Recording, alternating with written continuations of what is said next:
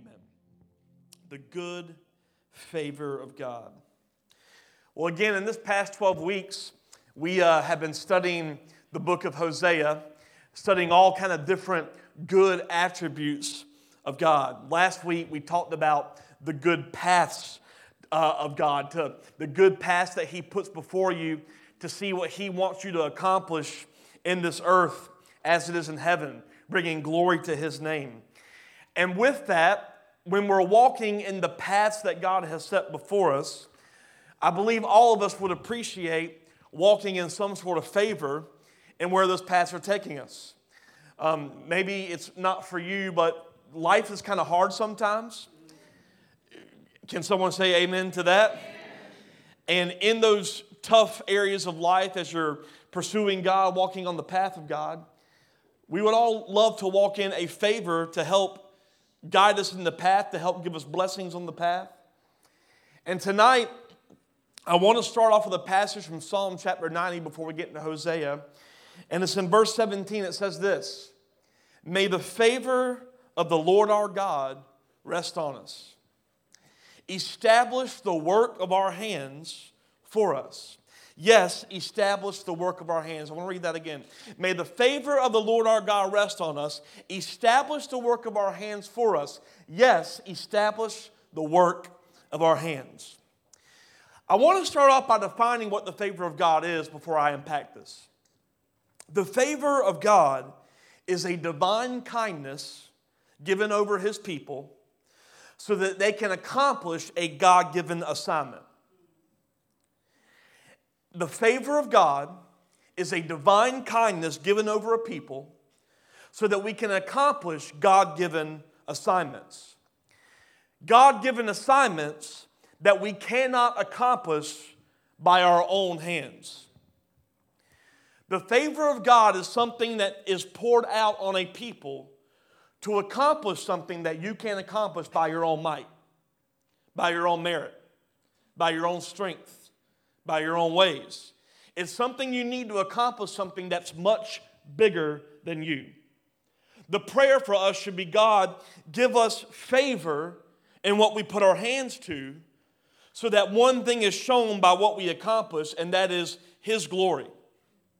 That everything we do in this earth, everything we do in this life would be about the glory of God. Our life would be a display of a worship to Him. The blessings that God pours out on a people, or the favor that is poured out on a people, it happens when we get one thing right. And it's not necessarily getting every area of your life correct, although that is a good thing to have flow from a life of seeking. But when we do one thing in this life, we will actually walk into favor. And that is simply this: letting your hands be baptized in His purposes. Letting your hands, if y'all could scoot in, there's some people still coming in, that would be great. Letting your hands be baptized in His purposes. Meaning whatever you put your hand to, it is not to accomplish the things you want. It is to accomplish the things that God wants to do through you. And when your hands are baptized in His purpose, in what He wants to do, there is actually an evidence of that baptism. There is an evidence of, God, my hands are not for me. My hands are for your purposes alone. It's in Isaiah 66:2. It says this: "Has not my hand made all these things? And so they came into being, declares the Lord. These are the ones that I look on with" what? Favor. "Those who are humble, contrite in spirit, and who tremble at my word." When your hands are baptized in my hands are for His purposes and His purposes alone, there's an evidence of humility, seeking, and the fear of God. Humble in the fact that we need God to accomplish the vision that He has given us. If you can accomplish the vision of your life by your hands alone, your vision isn't right. Because He wants to do something through you that you have to be able to depend on Him. That is why it's called being humble for His strength, humble to His divinity, humble to His might, His power, because we cannot accomplish this thing alone. If we ever walk into a day where we think the things we do as a church are going to accomplish what God wants to do, we need to dream bigger, because we cannot do it without His power. We cannot do it without His might. We cannot do it without His Spirit. And then there is something called contrite in spirit, which is simply seeking Him. Knowing that our natural is not God's natural. And that the moment we start using logic to figure out how to accomplish the work, we've missed the fact that we have to seek Him to figure out the ways, not seek our minds. And oftentimes that's what happens in the human condition. God has a plan. God has a vision. God has something He wants to do. God has a purpose to get on the earth as it is in heaven. And instead of seeking Him for that, we look at what can we build? What can we master up? There is a seeking that is need to understand we cannot do this by ourselves. And then there is the fear of the Lord. Fearing a reality of anything opposite where He's leading.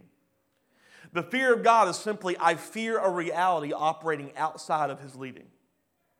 It's not being scared of God. It's fearing any idea that is not of His name. Okay? You don't earn favor.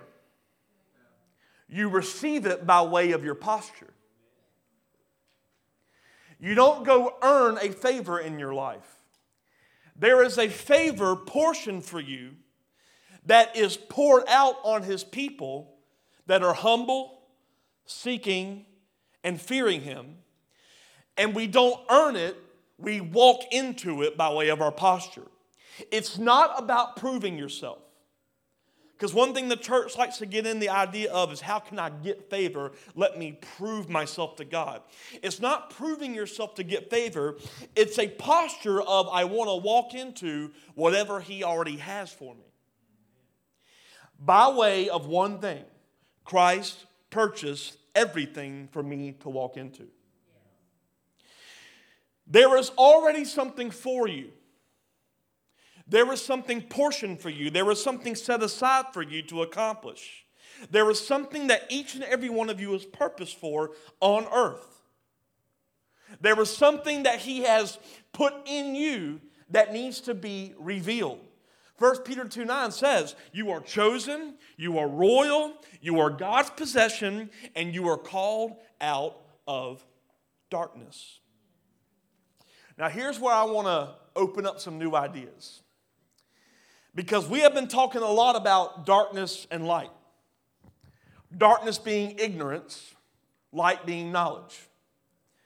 But there's actually more to it than that. So to understand this idea of us being called out of darkness, I want to go back to the very first two scriptures of the entire Word. Genesis chapter 1, verses 1 through 2. Look at this. In the beginning, God created the heavens and the earth. The earth was formless and empty, and what? Darkness covered the deep waters. And the Spirit of God was hovering over the surface of the waters. Now, stop right there for a second. It just says the earth was formless, is void, God created it, darkness hovered, and where darkness hovered, so did the Spirit of God. Now watch this. Then God said, let there be light. And there was light. And God saw that the light was good, and then He separated the light from the darkness. God called the light day and the darkness night. Now here's what's interesting. Sun and moon was not created until day 4.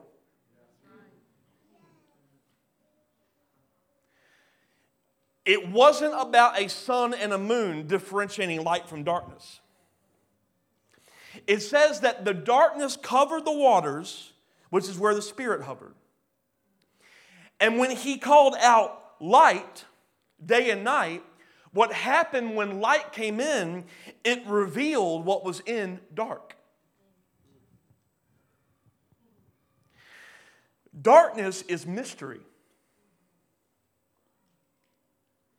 Y'all following? Darkness is mystery. And what was revealed in the darkness? What was revealed in the mystery? Sun, moon, land, animals, Mankind.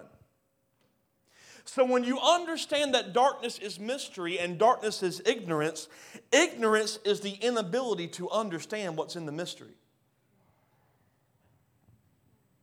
Light, being knowledge, is I am going to look into the mystery of this thing and I'm going to see what's in it, which is beyond my understanding.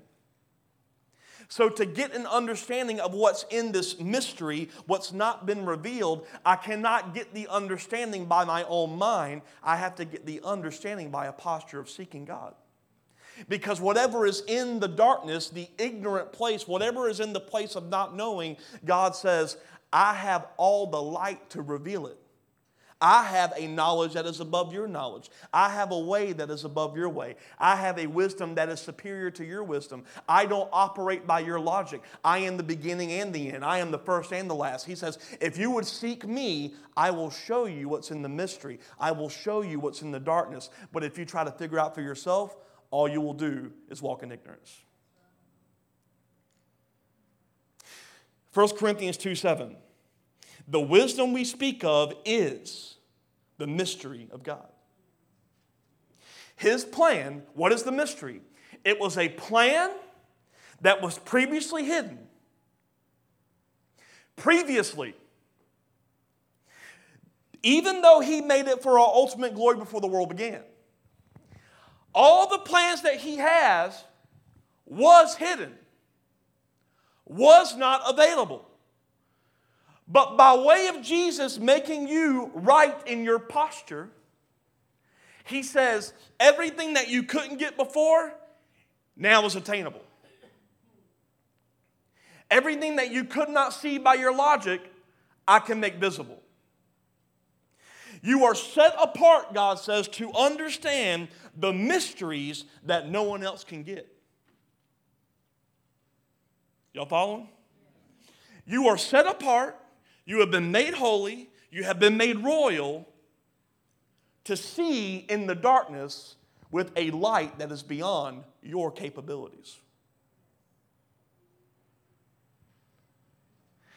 And what happens in life oftentimes is we come up to these places where we don't know what to do, so we start to reason.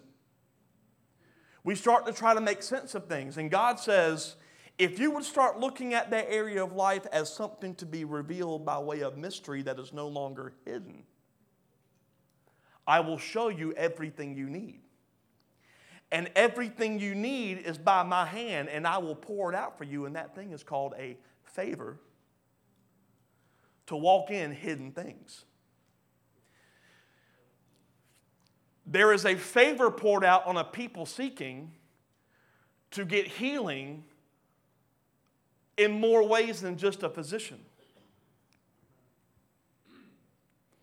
There is a favor poured out on people to transform an area with more ways than just good programs. Because we can do a lot of things by our hand, but when we baptize our hands in His purposes, He says, you will walk and see mystery revealed. Like the mystery of how to break economic issues in Savannah. Like mysteries of how to break racial divide in Savannah. Like mysteries of how to see the manifest presence of God on a people who don't have a $1 million campus or a $50,000 light show, a people that are just on their knees seeking God. And He says, I can pour favor on that so mysteries revealed because it's no longer locked up for you. Is this okay? You are set apart to understand the mysteries that no one else can.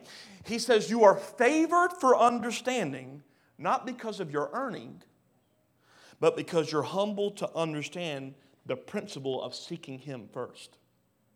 Contrite in spirit, fearing God, humble to Him.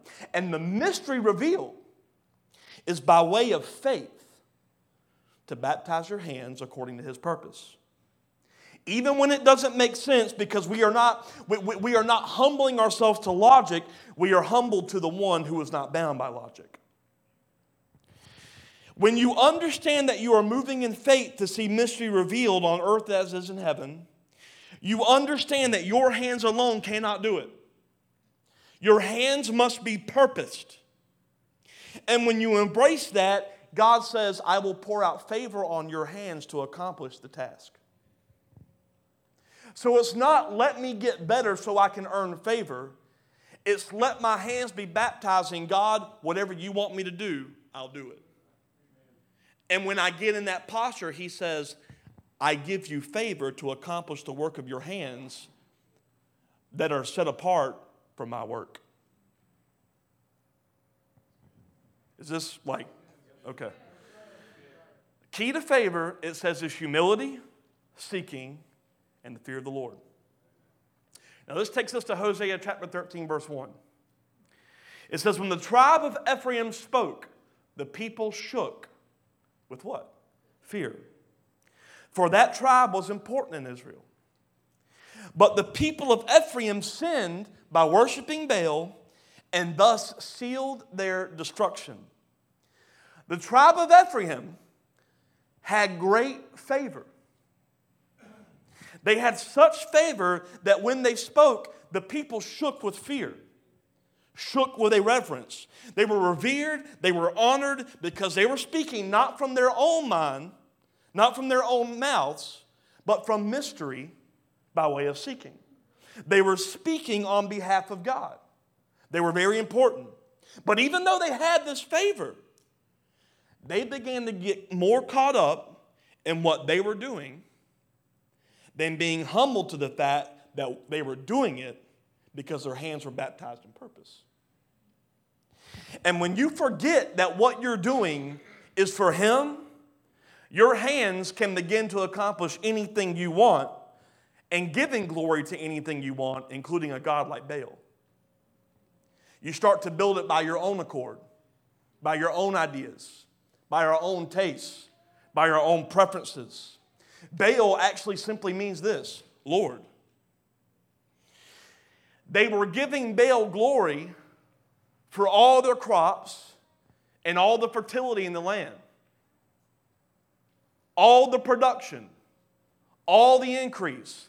They got so lost in what God was allowing them to do that they started to take credit, build more things that they were never designed to build, and they were exiting out of mystery into their own understanding. And when they started to walk in their own understanding, they built things according to their own understanding and worshiped things according to their own understanding. And they no longer had to have faith in the God of Israel because their faith was locked up in a statue built that looked like a horse.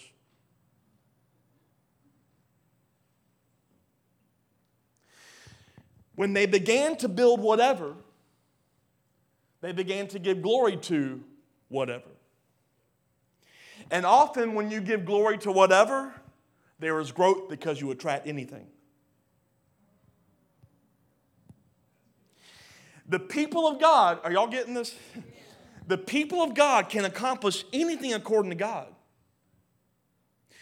But we must desire to build what He wants instead of anything we want, even if that means we don't attract all. Uncompromised in our seeking to where everything our hands do is not how can we get more, it's what does He purpose our hands to do. Let our hands accomplish His work according to favor so that the only ones attracted to what we build or accomplish are ones who are saying yes to God instead of saying yes to a great build. Coming to say yes to what God is doing versus a great organization we have made. Relentless cannot become a place where we start building good programs because we want to keep people busy. This church, I believe we are going to see much increase in 2023. But we cannot walk in increase by way of our hands that are not baptized.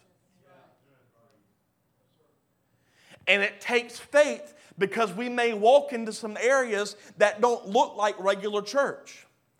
Thank God. Because regular church ain't changing nothing. Is that okay? We try to recreate what isn't working, thinking a new brand is going to pull in the people. We have to say, God, whatever our hands produce, let it be by way of being baptized in your purpose, and that the only reason it's producing anything is you've poured out favor. And we have to be willing to go into some new areas, some different places, talk about some different things. Actually believe that our teenagers hold keys to your life. Instead of just separating them, can you see a day in church where teenagers are leading the call to worship because they're further in their walk than us adults? Can you see that? I'm talking about a multi-generational conscious where we see a day where 15-year-olds are preaching the word because we fathered them. But what happens in the church is, well, we got to do youth ministry this way, and then once they're 18, they can be released. Why not think of something different? Why not let the youth ministry be the men's and women's ministry? Now, I'm not talking about plans right now. I haven't thought about what to do. What I'm saying is we have to be willing to say, God, however you want it, that's what we're going to do. Not by our hands, but only by your hands. Right? These people were obsessed with production and what they could do, and they started building anything to say, look at what we built. Look at what we did. Look at this in verses 2 and 3. And now they continue to sin by making silver idols, images shaped skillfully with human hands. Sacrifice to these, they cry. And you think, oh, that's horrible. The church does it. We build great altars and we worship what we bring to the altar more than what our lives are living as an altar. It says, sacrifice to these, they cry, and kiss the calf idols. Therefore, they will disappear like a morning mist, like dew in the morning sun, like chaff blown by the wind, like smoke from a chimney. When you keep building only what your hands can produce, you will not be able to stand. You will disappear like morning mist and like chaff blown by the wind. When we build only what we can build, obviously this is a prophetic message for this year. When we build only what we can build, we will not stand. Because the winds of the Holy Spirit do not knock you down, they carry you to a new place because the winds blow away things that are not useful. And we have to be in a posture of such seeking God that we say, we want to build only what you want, so whatever is not of you, blow it away, take it away, do it away. Because at the end of the day, we don't want to stand on what we built. We want to stand on what God wants to do. And what God wants to do exists in mystery that can only be accomplished by His understanding, which can only be accomplished by way of my hands are baptized in purpose. And I'm walking in it because when my hands are baptized in His purpose, every work according to my hand is according to God's hands. He says, favor. Because in that moment, He wants to do what you cannot. And the human condition spends a life on earth trying to do things to try to get ourselves out of holes or try to walk into new places. And God says, if you would just put your hands to work for me, if you would just start getting obsessed with giving glory to my name, I will give you what you need to get out of the hole, like Joseph in the pit, right? He says, I will bring you into any place that you need to be because the only one that knows where you need to be is the Father. Because He knew you before you were in your mother's womb. Knowing it means he knows what you're capable of. And how dare you operate in this world by what you think you're capable of when He knows you better than you. One thing I keep hearing about so many people that are coming to this house is that they're coming more alive in what their purpose is than ever. You know how that happens? My hand for your work, God. Take us into mystery instead of only building what we know how to build. Favor is poured out when your hands shift from what is not useful to what's been purposed according to what he wants to do. And when we build what is not according to his purpose, I want you to see what happens in 1 Corinthians 3:10-14. It says, because of God's grace to me, this is Paul talking, I've laid the foundation like an expert builder. Now others are building on it. But whoever is building on this foundation must be very careful. For no one can lay any foundation other than the one we already have, Jesus Christ. Anyone who builds on that foundation may use a variety of materials: gold, silver, jewels, wood, hay, straw. But on judgment day, fire, let me read that again, but on the judgment day, fire will reveal what kind of work each builder has done. Now listen to that. Fire will reveal what you've done. The fire will show if a person's work has any value. Anything you build in this life, your family,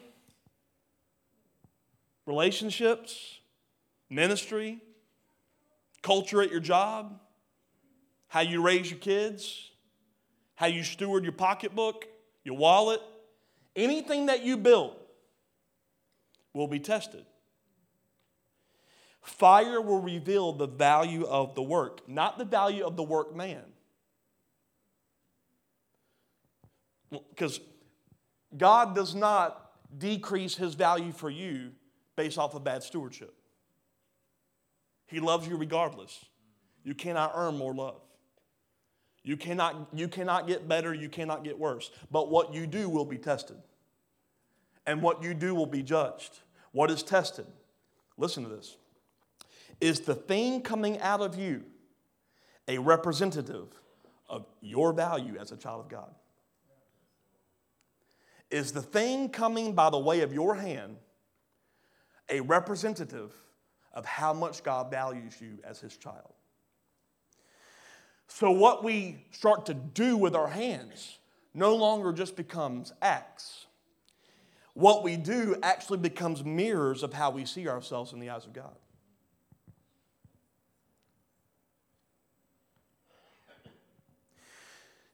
And on the judgment day, the things that we do will be measured. And I want to say this, the judgment day, we always think this is only referring to the end times, but I want to say to you, there is a judgment day for all things. Israel was going through theirs right now.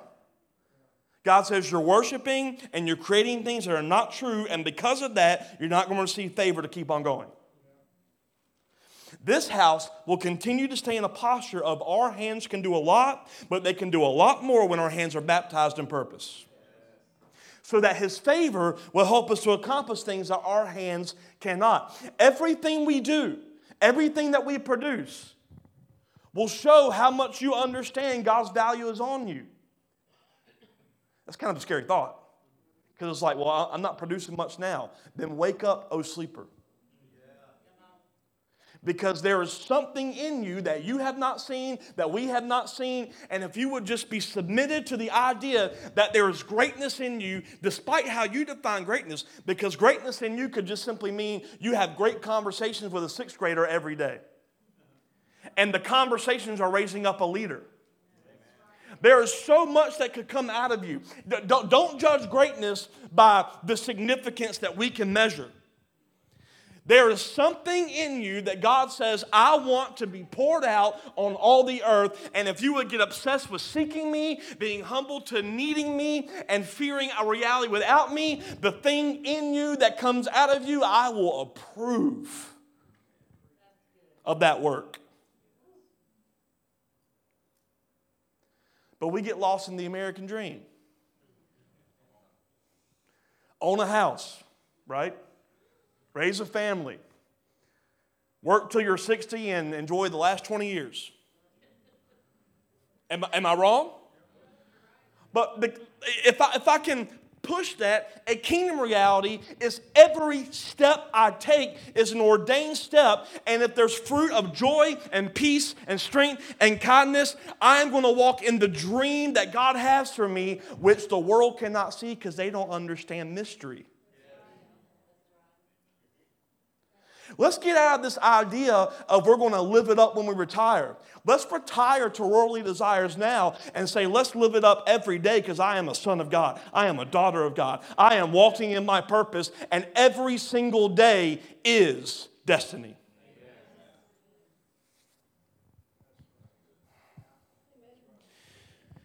Verse 4.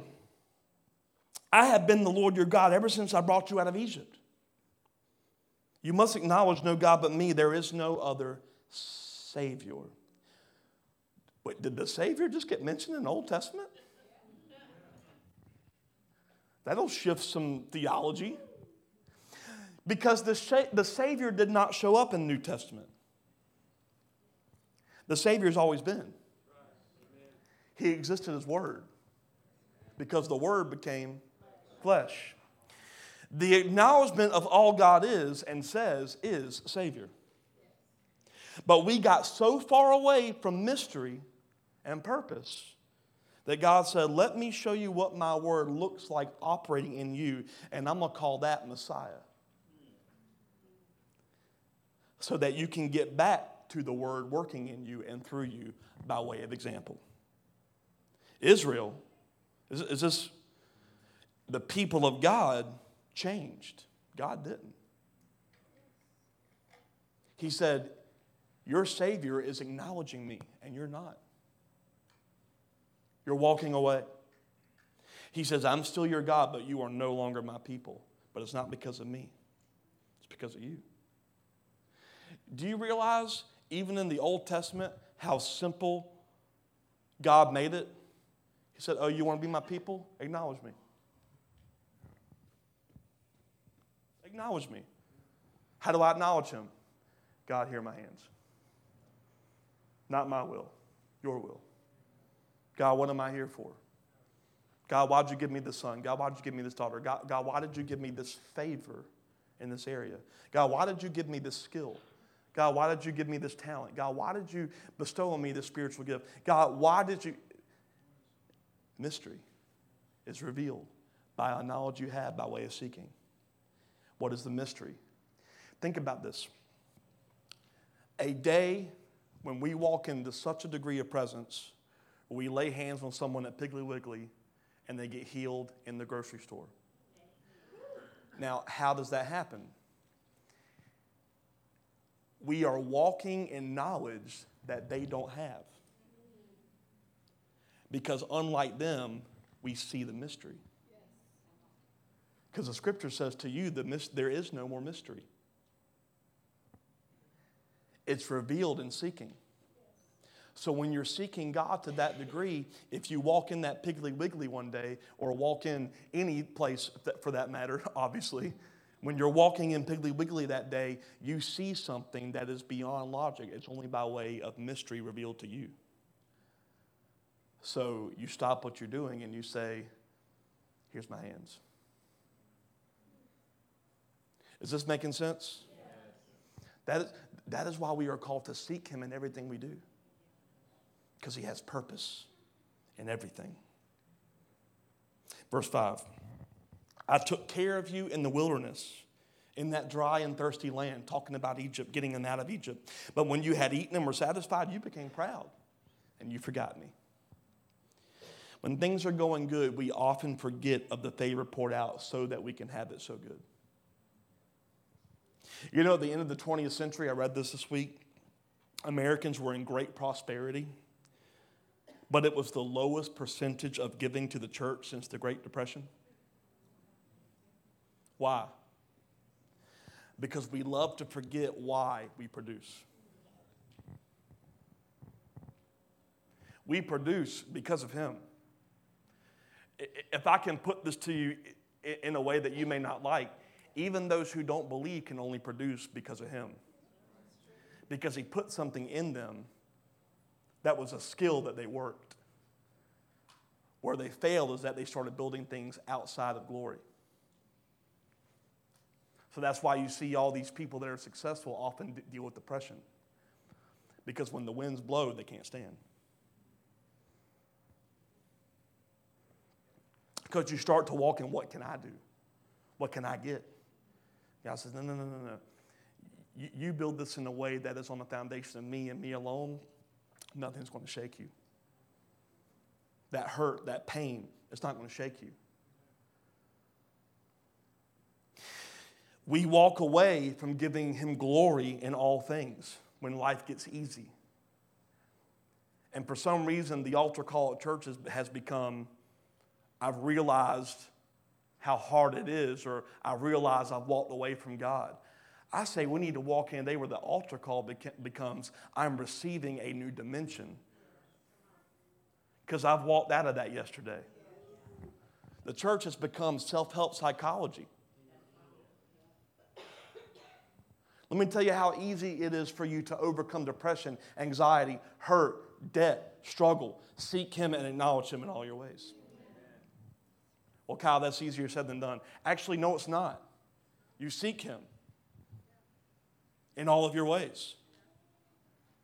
And what he'll do, he'll start to give you assignments that you didn't see before. Ways and strategies that you had never thought of because you only found them in mystery.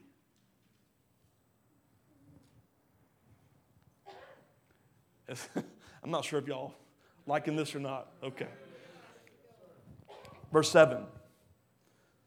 He's talking to Israel. They haven't done anything for him in a long time. He says, so now I will attack you like a lion, like a leopard that lurks along the road, like a bear whose cubs have been taken away. I will tear out your heart. This is God talking. I will devour you like a hungry lioness and mangle you like a wild animal. That's some pretty harsh words from the Almighty. The reason the scripture is using the lions, the leopards, and the bears, these were actually native animals to the areas, specifically Palestine. He uses them because the people knew exactly how these animals worked. Surprise attack and very relentless of what they did. What is God telling the people? He says, if you forget me, I will come at you so fast that you're going to realize how much you need me. Why is that good? Because it humbles you quickly to your need for him. And that posture of humility will take you into the deep things of God that you couldn't see by your own logic. He will come at you strong and mangle you and tear you apart so that you say, okay, I get it. I need you. Why? Because he tears apart to rebuild the mind, the ways. He has got something so special for you that he will do whatever he can to let it be revealed. Think about Jesus. His glory was revealed in his crucifixion. Die to yourself. And when you don't die to yourself, sometimes he will say, I'll help you.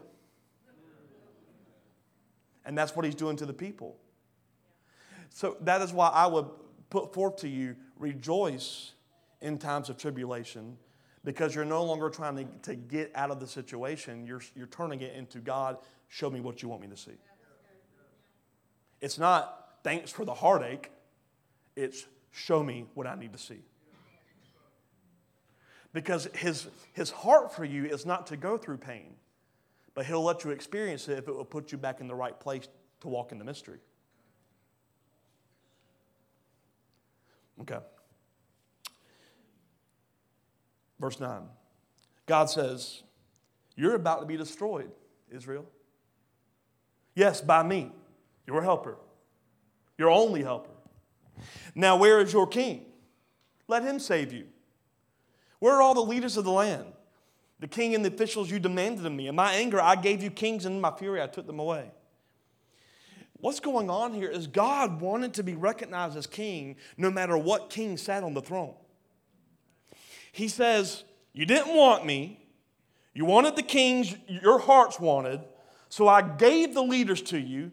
I gave the kings to you. I gave you the ones that you deserved.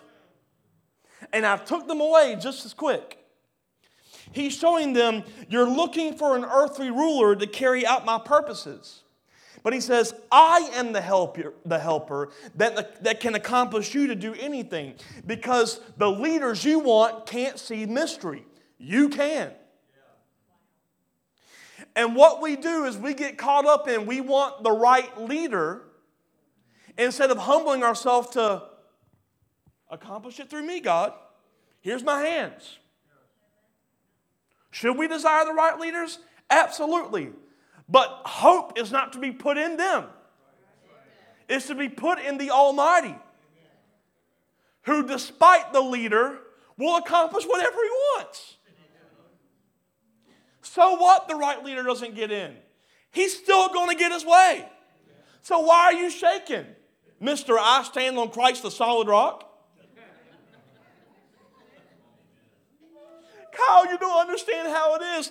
I don't need to understand how it is when he offers a solid foundation for you to rebuild anything in your life. But the question is, are you relying on the ability of your own hand or baptizing your hands? And say, Lord, what do you want? Is this helping someone? Okay. We say, well, I have needs. I have things that I need for my life. You know what God says? He says, when you accomplish His purposes and your hands are baptized according to what He wants, needs are met as a fruit of what we do for the glory of God. Philippians 4:19, this same God who takes care of me will supply all your needs from His glorious riches, which have been given to us in Christ Jesus. Isn't it funny how we look to our own supply instead of divine? You know what's actually going on in Philippians 4? This is a response. Paul's actually telling the people, hey, Philippians, the church of Philippi, thanks for the gifts. Thanks for all the stuff you gave to me so that I could accomplish the ministry task that I have. He says, thanks for giving to me, even though it's going to cause your supply to go short. And he says, because you gave where you needed to give, because you supported where you needed to support, he says, don't worry that your resources might have got plundered. God is going to supply your every need because you didn't think about how can we build it. You thought about, God, what do you want with it? And see, that's hard because when we get stuff, we want to keep it. And sometimes there is a call to keep it, and sometimes there is a call to sow it.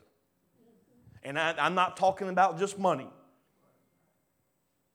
There are gifts in you that for some reason you will only charge people for them to get.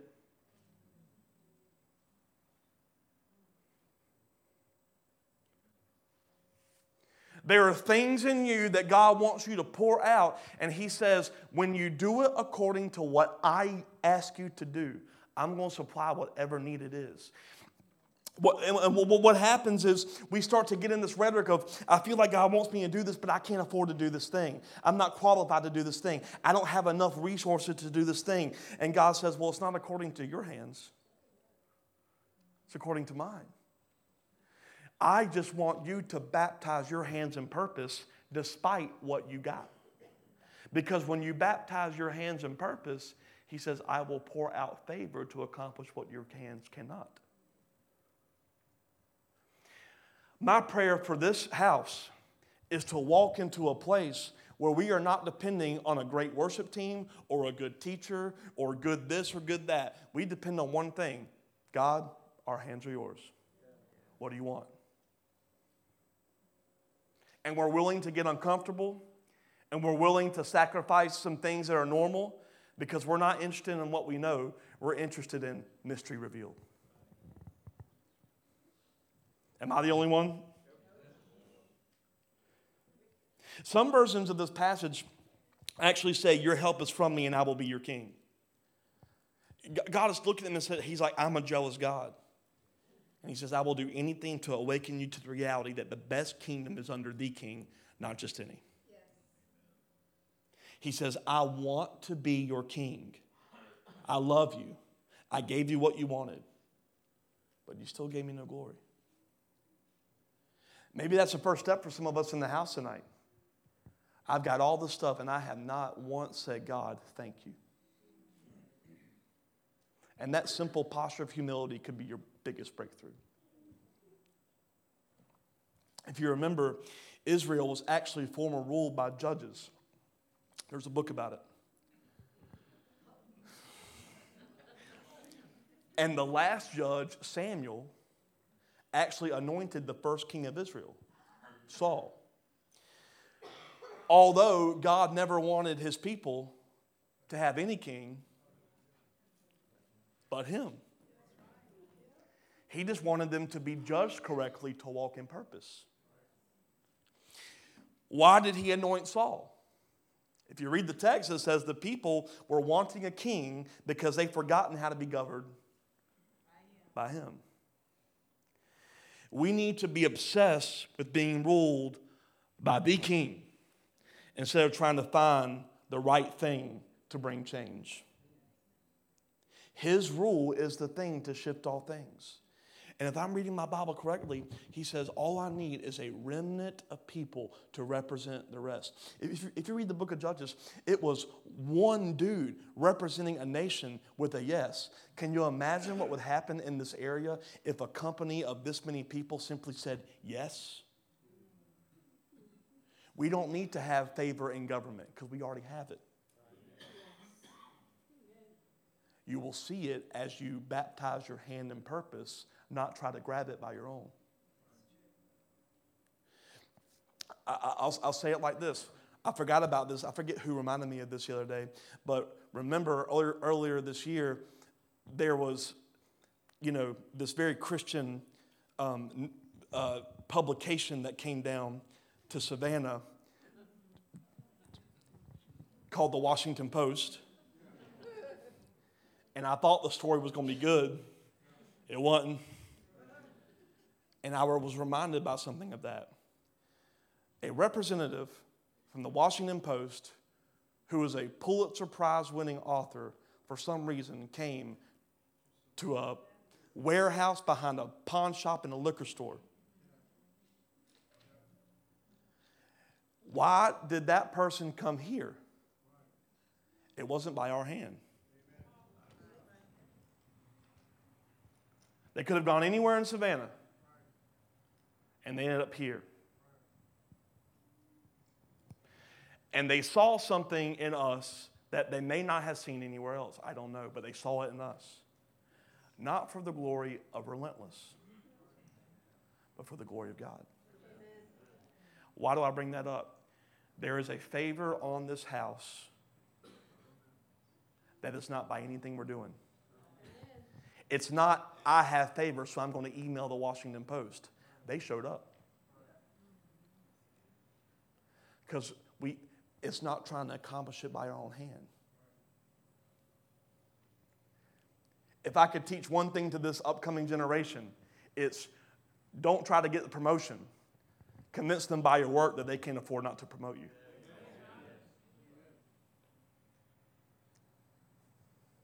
Okay. Verse 12. Ephraim's guilt has been collected and his sin has been stored up for punishment. Listen to this now. This is where it gets interesting. And I'm about to close, don't worry. Kind of. Pain has come to the people like the pain of childbirth. But they are like a child who resists being born. The moment of birth has arrived, but they stay in the womb. A couple Wednesday nights ago, I actually talked about the birth canal. How everything you're doing is actually the birthing canal for what God wants to put in the earth. Right? So I use this example. It's like God wants me to accomplish something. For me, it's the birthing canal for Relentless Church. Right? Even further, what God wants to do through me, the birthing canal is actually you. It's the thing that brings forth the purposes and plans of God. What's going on here, he's saying, let me read again, pain has come to the people like the pain of childbirth. There is something that needs to be produced, but it's not coming out. Pains likened to childbirth, judgments coming suddenly on the people. The leopards, the lions, the attacks, the plagues, the wrath, the disease. Stuff is coming and it's unavoidable.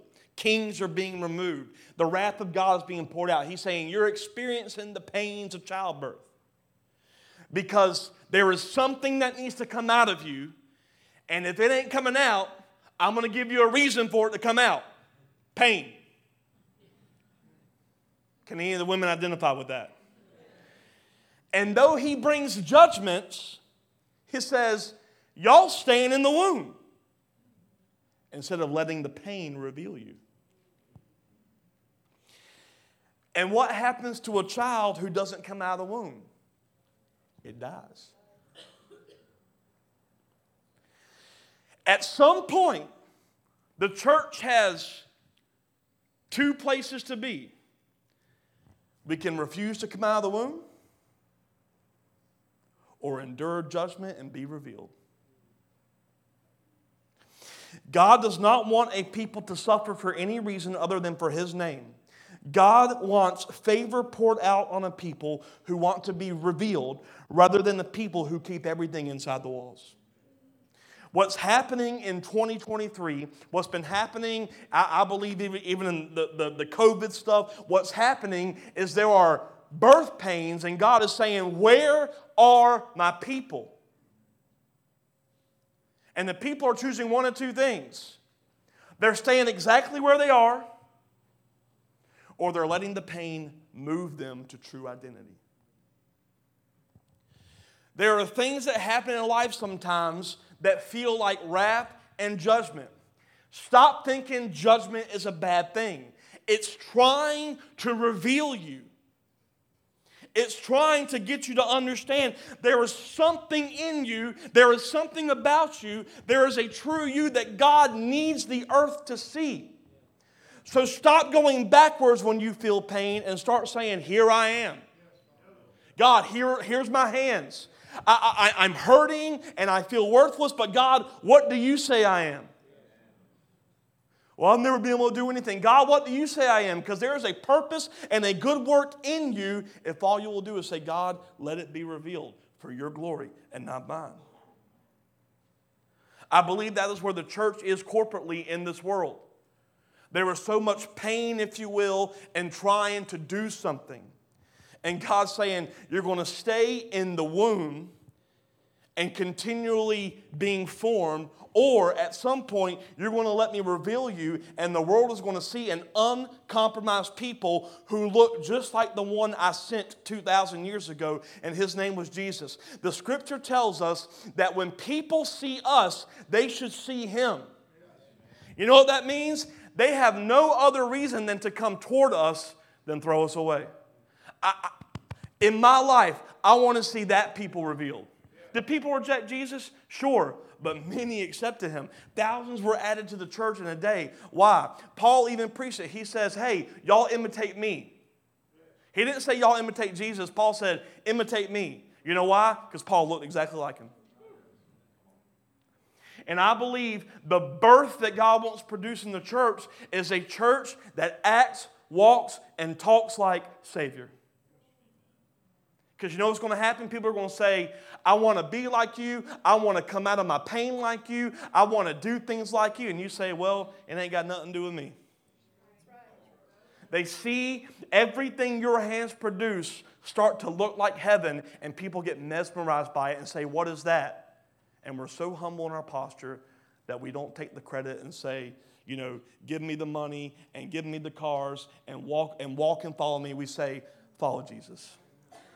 He is the reason I got out of this. He is the reason I walked into this. He is the reason why something so insignificant turned into something so mighty, because I decided to be revealed. Yes.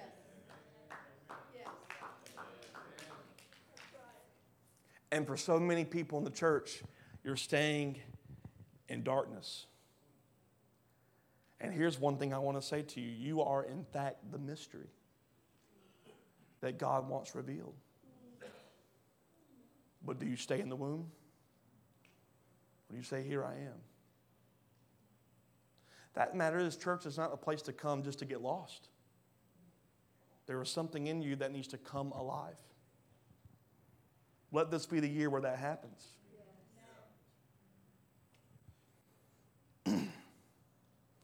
At the close of this chapter next week, After all this happens, the entire chapter is about repentance, turning back to God. You know why? Because they didn't want to die in the womb.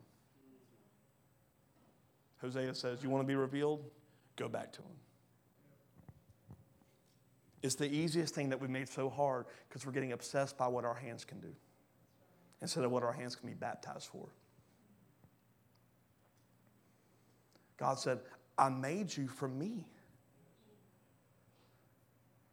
Scripture says he's a jealous God. He made you for him. It's so simple, but we've made it so confusing. He says, I made you for me, and when you would give me your hands, I will pour out favor to accomplish whatever it is you're designed for. Stop trying to do it yourself, he says. I'll give you everything you need. So you don't earn favor. It's readily available. The question is, are your hands baptized for purpose? I want to close with this scripture tonight. John 16, verses 16 through 24. Jesus talking. In a little while, you won't see me anymore. A little while after that, you'll see me again. What is it talking about? He's being crucified. You won't see me. And in a little while, you're going to see me again. Some people can even say it was the process of you'll see me now when I rise from the dead and then later on when I come back. Either way, he's there. Some of the disciples asked each other, what does he mean when he says, in a little while you won't see me, but then you will see me and I'm going to the Father? What does he mean by a little while? We don't understand. Well, Jesus realized they wanted to ask him about it. So he said, are you asking yourselves what I meant? You know what he just said? Why don't you just ask me? I feel like that's where a lot of us are. I'm trying to figure out what God wants from me. Ask him.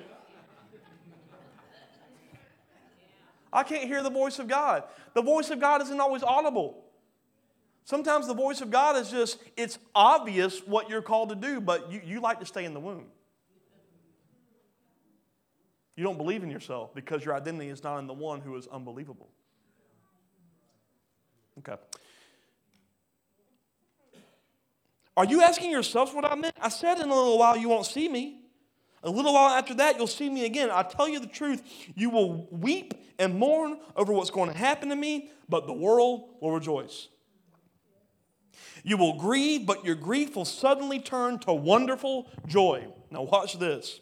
It will be like a woman suffering the pains of labor.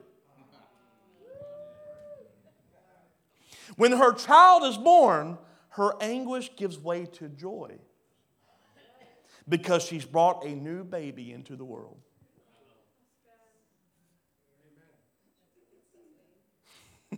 So you have sorrow now, but I will see you again. Then you will rejoice and no one can rob you of that joy. At that time, you won't need to ask me for anything. I tell you the truth, you'll ask the Father directly. He'll grant you your request because you use my name. You haven't done this before. Ask using my name, and you will receive, and you will have abundant joy. He just said that weeping comes in the night, but joy comes in the morning. He said, I want to bring up verse 21 again. When her child is born, her anguish gives way to joy because she's brought a new baby into the world. There is a time of pain and enduring and hardship, but when the thing in you is revealed in a moment, all the stuff you felt turns into the fruit called joy, called peace. He says, you will go through a time where it's hard. But he says, when you give birth to the thing that I've put in you, the fruit is everything that you were trying to get by your own hand. Because we find joy in whatever we can attain. We find joy in whatever we can get, even if whatever we can get is not of God. He says, if you will just trust in me, the pain of labor, the pain of producing will last but a moment. And what will last is the fruit of what you produce. There is something in you that needs to come out. And I say that maybe if you're experiencing pain, frustration, anxiety, you want to know why? Because there's something in you that needs to be birthed Stop keeping it in and let it come out this year in 2023. Stop saying no to God and start saying yes. The thing in you cannot be stopped by what mama and daddy did 25 years ago.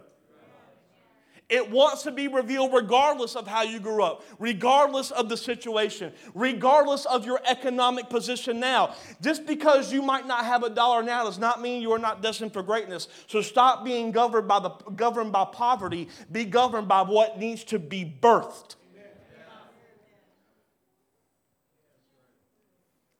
Because when you purpose your hands for Him, He says, well, you might not have the money, you might not have the connections, but favor. We start to be very diligent in every step. And when we do that on behalf of God, all the stuff that you didn't have, all the stuff that you could never attain, He pours it out. I say to you for this year, realize that there's a good favor for your life. There is something in you that needs to be produced. This is the year of letting it come so that the earth will be transformed, so that people will see the glory of God. Amen.